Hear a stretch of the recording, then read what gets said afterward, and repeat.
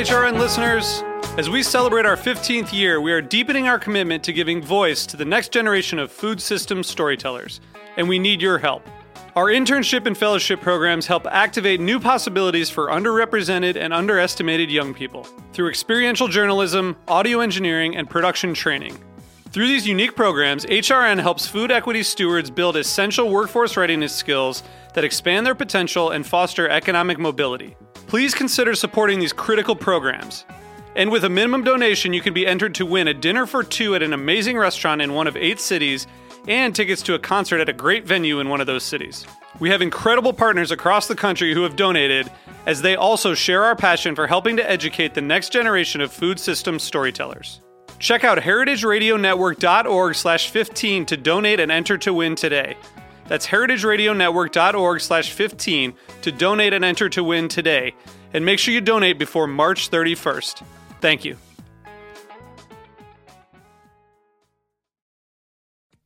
Today's program has been brought to you by Cane Vineyard and Winery, a Napa Valley winery committed to respecting the soil and dedicated to the creation of 3 Cabernet blends.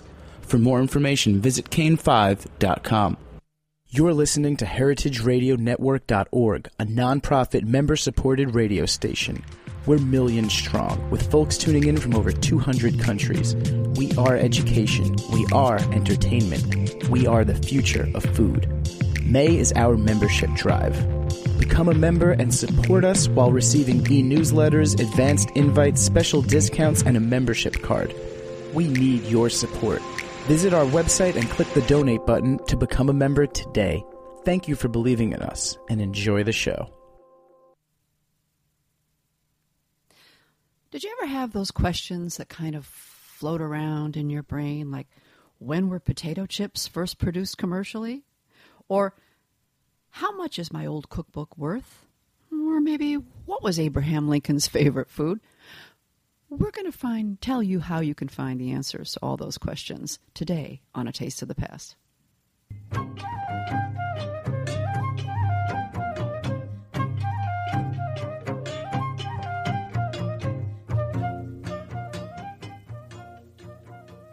Hi, and welcome to A Taste of the Past. I'm your host, Linda Palacio, and I had to chuckle when I was going through a list of questions, because one of the questions I was going to mention, which I'd love to hear the answer to, is how do I become a food historian? That's always been a big one. And not an easy path or answer. And I'm going to be speaking with somebody who really is an expert at answering these varied questions from all over the place, and that is Lynne Olver. Lynne is a food historian with a master's in library science. She's a reference librarian at the Morris County Library in New Jersey, and since March 1999, she has been the, I guess you call it, curator, because she is the creator also, of the Food Timeline, foodtimeline.org. It is an incredible site where you can find a running line of food in history, as well as answers to any of those strange questions that might float through your head. Let's see, what designates a national food holiday, or something like that. But anyway, Lynne really has done an incredible job of putting together a concise history of food and continues adding to it. And I welcome her to the show today. Welcome, Lynne. Thank you very much. It's a pleasure to be here. Well, I'm smiling the whole time that I'm talking about what it is you do, because I love your website, and it has helped me many times when in a pinch you need a quick answer and you don't have time to go and do all the research and questions. But tell me, how did this get started for you? Well, it turns out it's the perfect marriage of my profession. I'm a professional reference librarian, and I'm a foodie. And back in March of '99, I was writing a newsletter for the reference librarians in Morris County, New Jersey. And every month I got to pick a hot topic. And in that particular month, I decided on food history. And I was inspired by James Traeger's Food Chronology, right, which is a book that the library had recently acquired. And I took a look at that, and I said, well, what if we could do something like that online? and did some research. And back in '99, there weren't a lot of websites out there with a lot of information. There were some agricultural extension services and things like that. So that's really where it started. And over the years, I got asked questions that could not be answered by other organizations, so I started digging and providing my own content. When I fell in love with food history. Well, you say over the years. Now, you did do some counting, as you say, as most librarians do. They always keep count of things, right? Yes, we and do. Since 1999, so to date, you have answered how many questions? Almost 25,000. And you have over 330 million online readers.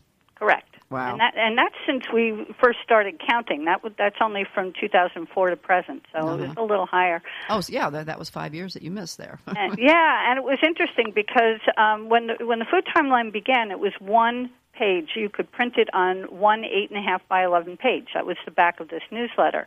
Now, if you print out the food timeline index page, it's 9 printed pages. There are 70 web pages altogether. So when people look at it and say it's your web page, it's really a lot more than one page. complicated than that. And then for the heck of it, last night I took a look at the one of the topical pages on meat, because that's the biggest one. If you printed that out, it would be 282 print pages. And Wow. that kind of floored me because I had no idea that thing had grown so big.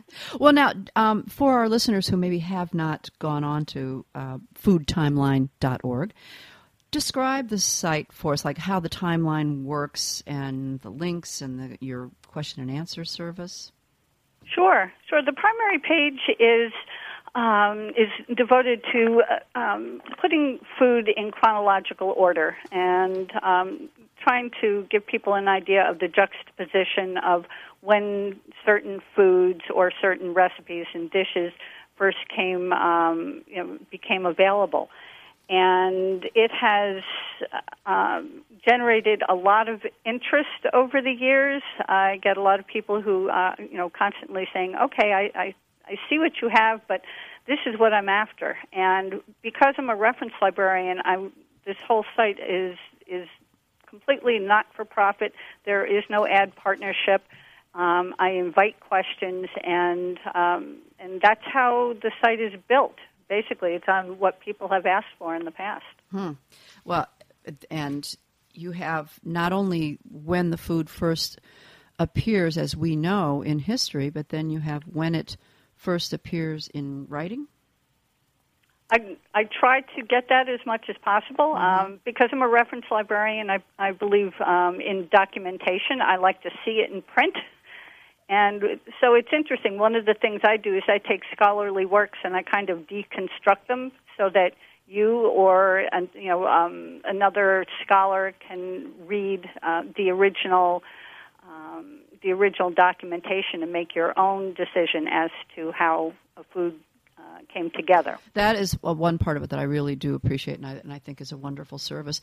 And this is not just so the listeners don't think that you didn't sit down and come up with original material for all those thousands of pages, because if you went to each citation for every food, it would indeed be, I don't know how many pages, but you do quote and give links to references and print those sources in the exactly. site.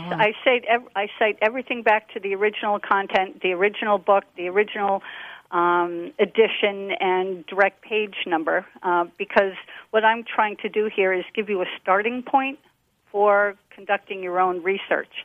And more and more, I'm actually getting rid of outside links because I find that they're unreliable, and not with the content, but webmasters are constantly moving things around, and I find that very frustrating for myself and for my readers when you click on something and you get a 404 or the site doesn't exist anymore. Right. So. Well, the Culinary Historians of New York, I have to say, do rely on you as well because we get a lot of people writing into our website asking questions, and you are one of the resources that we list on the Culinary Historian website. So thank you. That's very helpful. One of the other things that I think is, and this leads into, I guess, technology, because technology has advanced so that it's really had an impact on your site. But you now offer digitalized sources and cookbooks that before this time we could not have access to on the internet. And that is a fabulous, fabulous resource for scholars. The sites I have there are a number of universities and libraries and organizations which have spent a lot of time and money uploading digitized cookbooks. And Michigan State University's Feeding America is one primary example. Right. There are other sources as well. New York Public Library's digital menu collection, which keeps growing and adding new primary content, is absolutely wonderful. The flip side of that is that as scholars and librarians, we realize that there is generally one edition of a particular book that is digitized and saved for everybody, and different books have different versions and editions. So we just have to keep that in mind. This is a good place to start, but it is not the end. Right. Well, and if anyone who's done research knows that books and information are updated over the years, and what we thought was gospel in let's say 1984, suddenly new information has come about and it changes. So it's a constant changing resource. It's a moving target. Yeah. It's a moving target. And one of the things I try to help people understand is it's not always necessary. The primary focus on food history is not necessarily identifying that one print index, that one print reference, because it will be backdated. And somebody will unearth another resource that will come online or be discovered in the archives of some library. So appreciate the food within the context of the place and the period and the people. Right. Well, it's a work in progress constantly. Yes, perfectly stated. It's a work in progress, and that's what makes it wonderful. I get people who send me information all the time, with other creation stories or older recipes, and as long as it's vetted, as long as it's credited to the source, and I'm like the people from Missouri, I want to see it, scan it, send it to me, don't just tell me, and then I will use that and I will backdate. So I love it when the patrons of the Food Timeline are interactive that way. Well, I'm looking at the home, not the homepage, but the Food Timeline itself online right now. And aside from water and ice and salt, we move down. So the beginnings of the very beginnings, we start with seafood, with shellfish, and then move down to, it's interesting, fish, and then mushrooms and greens and eggs and bear and you cover everything. Well, and here's the thing. A lot of these foods, if you take a look at them, water and ice and shellfish, they were here when, before prehistoric man was here. So there is really, that's how do you assign a date there. Right? Yeah, and then when you get down to the BCs and stuff like that, that's based on what scholars have said. So when I pick a date to hinge a food on, it's always backed up by a scholarly source. Right. And sometimes I have 2 or 3 dates, and I do the best I can to pick something I feel is defensible. Yeah, and that certainly makes sense. And like grains and bread, we know that in Mesopotamia there's grains have been growing forever, but until they were actually cultivated and harvested, then you have to decide what date do you assign it, right? And that must be a problem at times. Well, it is a problem at times, and if I can't come up with something I feel is defensible, then I don't add it to the Food Timeline, but the chronological timeline. But it does get added as content, and that's why I encourage people, please, I have a an alphabetical index, and a subject index. And that's linked right from the first page. So if you don't see what you're looking for on that first page, please click through to the next one. And there's also a Google site search to make things a little bit easy. Yeah, and then you have this wonderful question and answer section. And actually, a service is what it is, a question and answer service. So anyone can write in and ask you a question. Now, do you always answer it? Absolutely. 100%. Everybody who has written into me with a question has gotten a response. And I do welcome questions from third graders who are doing state reports and chefs who are recreating historic menus. Culinary students are referred to me on a frequent basis because that's part of their training. And teachers, homeschoolers, people who are just interested in food history. One of my favorite groupings of people are those who are looking to recover family recipes. And that trade usually picks up around the holidays. Yeah, that's a very hot thing right now, too. And I have to say. that's wonderful. And I love that. I absolutely love that. And as long as you can give me a little bit of context, then I have some direction. And I have wonderful, wonderful resources at my fingertips that the average library does not have, and the average scholar does not have time to service. So I hope I bridge that gap. All right. Well, now, when you say you have fantastic resources, I have also seen that you have over 2,000 actual books in the library that you use in your food history library. Yes, a.k.a. my living room. Yes, the only two pieces of furniture now in the living room that do not hold books, actually one piece is the couch, because the piano is a wonderful bookcase. Great place. And the piano bench holds a fabulous menu collection. Oh, that's interesting. So menus, too. That brings me to the types of questions. You said one time in one interview, I think, that the questions generally fall into like one of 9 categories. And some of those categories, I didn't preview this with you, but I'll help you out here, although I'm sure you know, are old recipes, recipe origins, historic companies and product information, general food history, add to it, the historic menus, that's a big one, right? Period foods.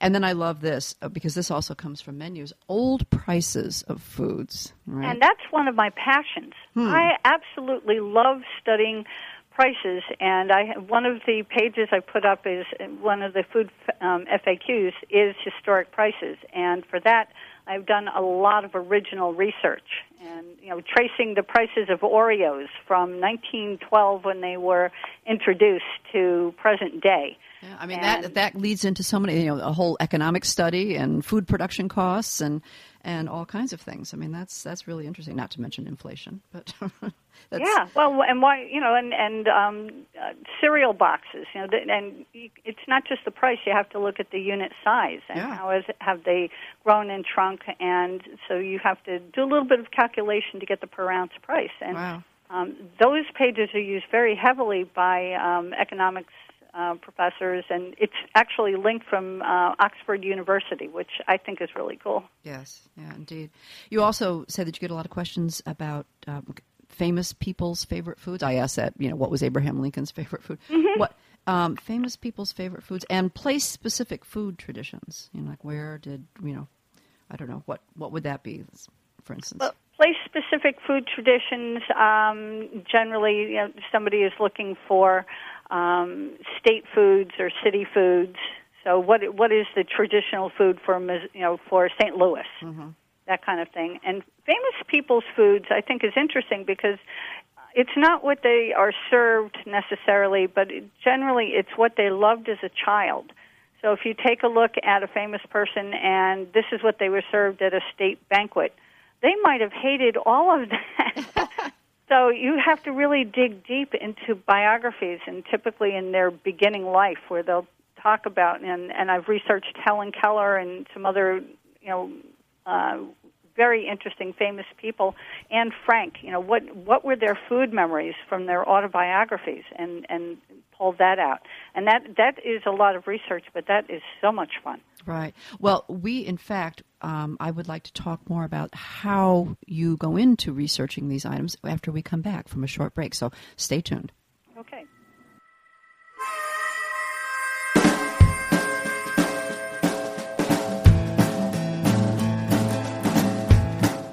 You're listening to Southern Pretender by the Four Lincolns on the heritageradionetwork.org.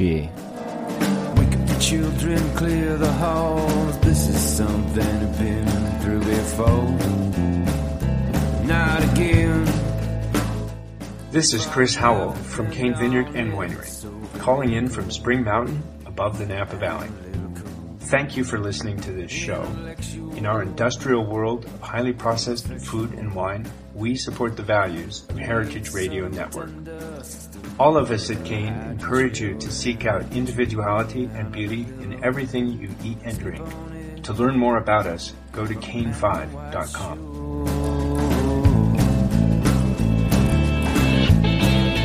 Drinking the cheap food. Drinking the cheap food. Drinking the cheap booze, baby.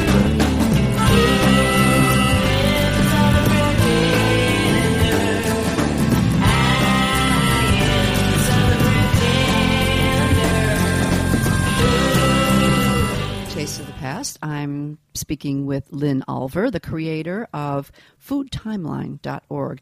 And Lynne, you often say, send us your questions and we will answer them. Is there a we or No. us? This is a one-woman It's show. Me and the cats.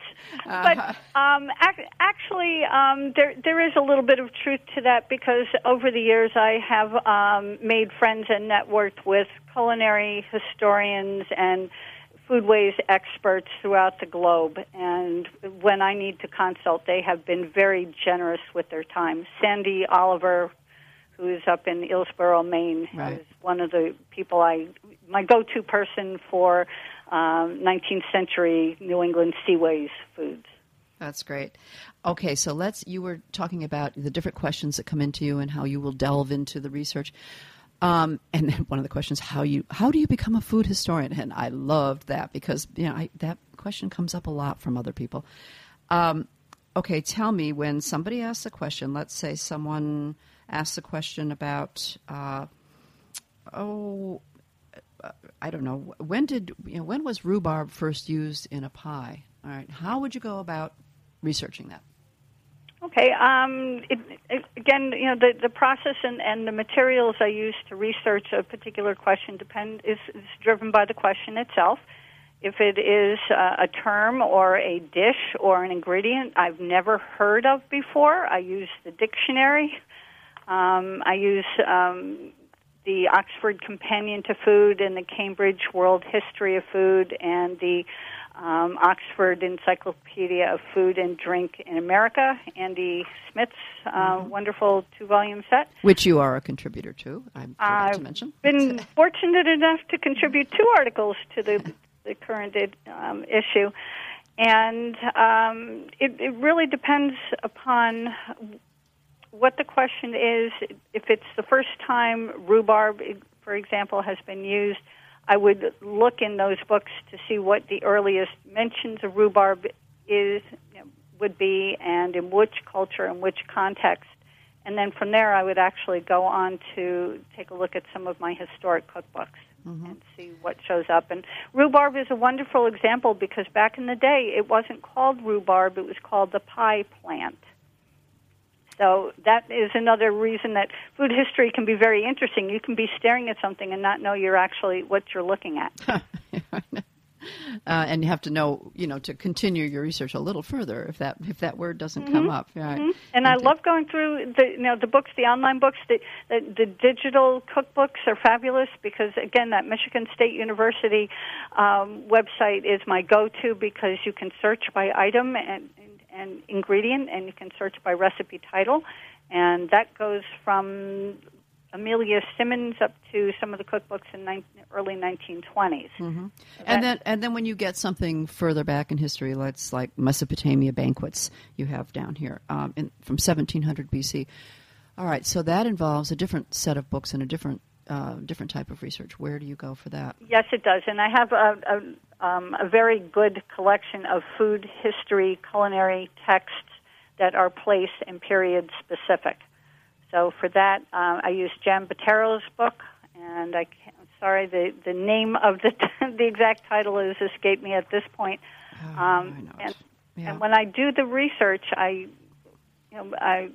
that's part of how the Food Timeline Library has been built. It's not a random go to a used bookstore and say I like this one and that one. I look at the bibliographies of those scholarly sources and I say, yes, all right, this is a book I need to have in my collection so I can review it on a regular basis. Right. And, it's a question that actually through this show, people will write in occasionally and ask me, gee, you mentioned some book on one of your shows, and what was that? And, of course, I have to think about how many different books have been mentioned on the shows. And you do give a wonderful list of resources on your site, and I think that anyone who's out there listening, if you're wondering, where do I go to research something, you have a lot of great references listed. Well, I do, and I've also uploaded the full list of all of my books, and they're by author and then by title. So if anybody is looking to identify, or recover a particular recipe, or they are reading the scholarly journal and it is referring to a particular book, feel free to see if I own it. If I do, I'd be happy to scan and send selected pages. I cannot send the entire book, but normally you only need some sections. And because to me, books and information, I'm a librarian. It's all about sharing. That's great. You had mentioned Jean Bottero's book, and actually Jean Bottero's books are all on Mesopotamia. It's Mesopotamia, and everyday life in ancient Mesopotamia. Just I was able to look that up quickly. I knew it had something to do with Mesopotamia. Google is wonderful. Right, you bet. And sometimes, I will tell you, sometimes I do use Google when I can't, when somebody asks me for something and I have no idea what the context is, because that will happen sometimes, or it's a term that is not showing up anywhere, or if I think it might be a contest question, because and very often, if I Google the exact sentence the way it is sent to me, I can kind of figure out what it is people are looking for. And I always try to answer as completely as I can, and if I need more information, I will let you know. I need context. If you're researching grandmother's meat recipe, what country, what was her background? Because that's going to help me too. Where did she land when she came into Ellis Island? Where did she go from there? Because that might help too. Right. And we remind people, Google is only a starting point. You use that as a starting point, right? But if you Google food history, which site comes up first? The Food Timeline. Yay! It's wonderful. That's terrific. That is absolutely terrific. Okay, so have you been stumped with a question? Absolutely, and I will, and I'm so glad that you asked that question, because if anybody out there knows the answer to this, please let me know. I've been asked repeatedly over the years for a recipe for Guildmaster sauce. Guildmaster. It is mentioned, and I would be happy to send the context if anybody is interested. It is mentioned on some of the old railroad menus, the fancy dining car menus, something with Guildmaster sauce. And we are not coming up with a recipe or other references. There you have it, listeners. It's a task for you, the Guildmaster sauce. If anyone knows the answer, send it to foodtimeline.org. And sometimes I'll do that. I'll use my Twitter feed. If there's something that I need help with, I send it out there and blast it, and sometimes I get good responses. The question that stump me on a regular basis are when somebody writes in and they're trying to identify a cookie from their childhood.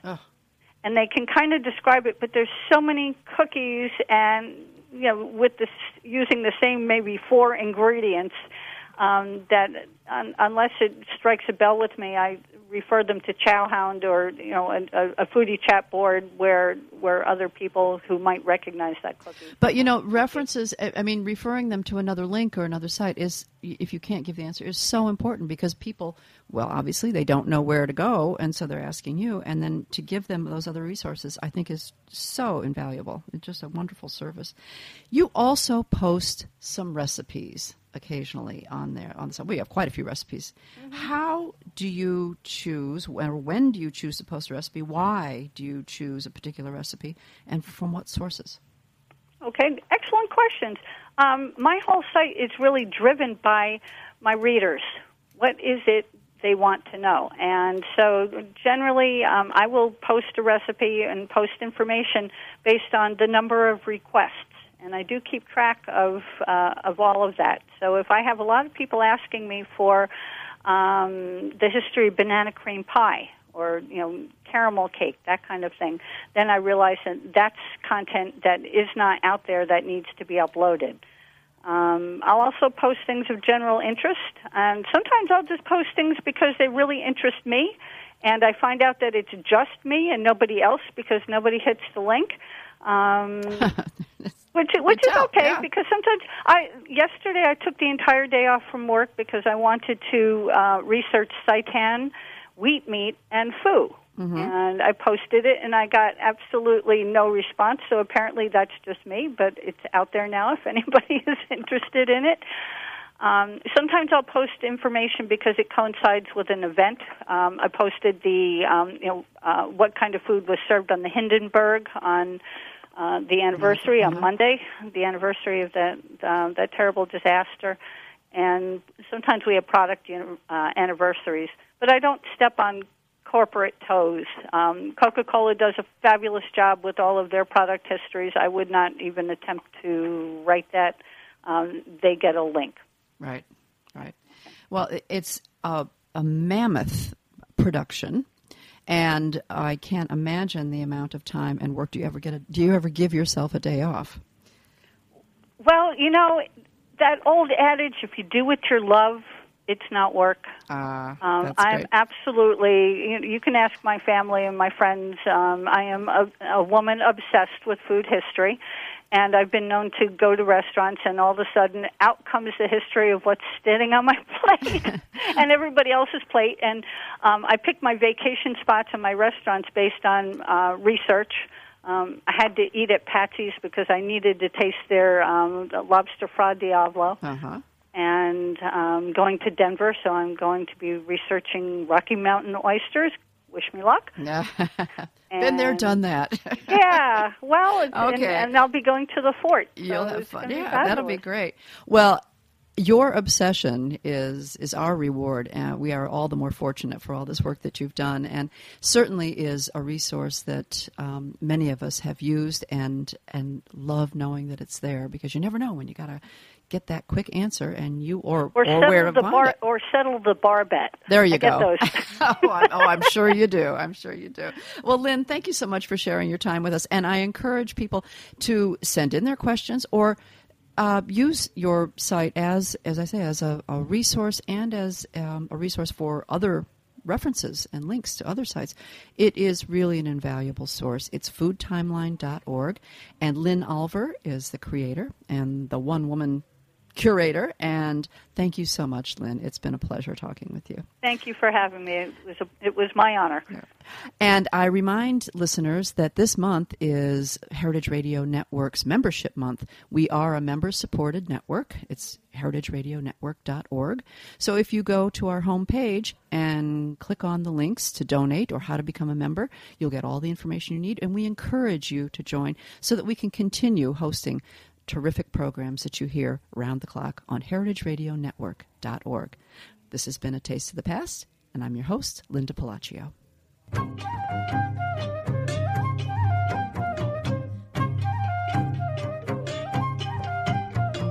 Thanks for listening to this program on heritageradionetwork.org. You can find all of our archived programs on our website or as podcasts in the iTunes Store by searching Heritage Radio Network. You can like us on Facebook and follow us on Twitter at @heritage_radio. You can email us questions at any time at info@heritageradionetwork.org. Heritage Radio Network is a nonprofit organization. To donate and become a member, visit our website today. Thanks for listening.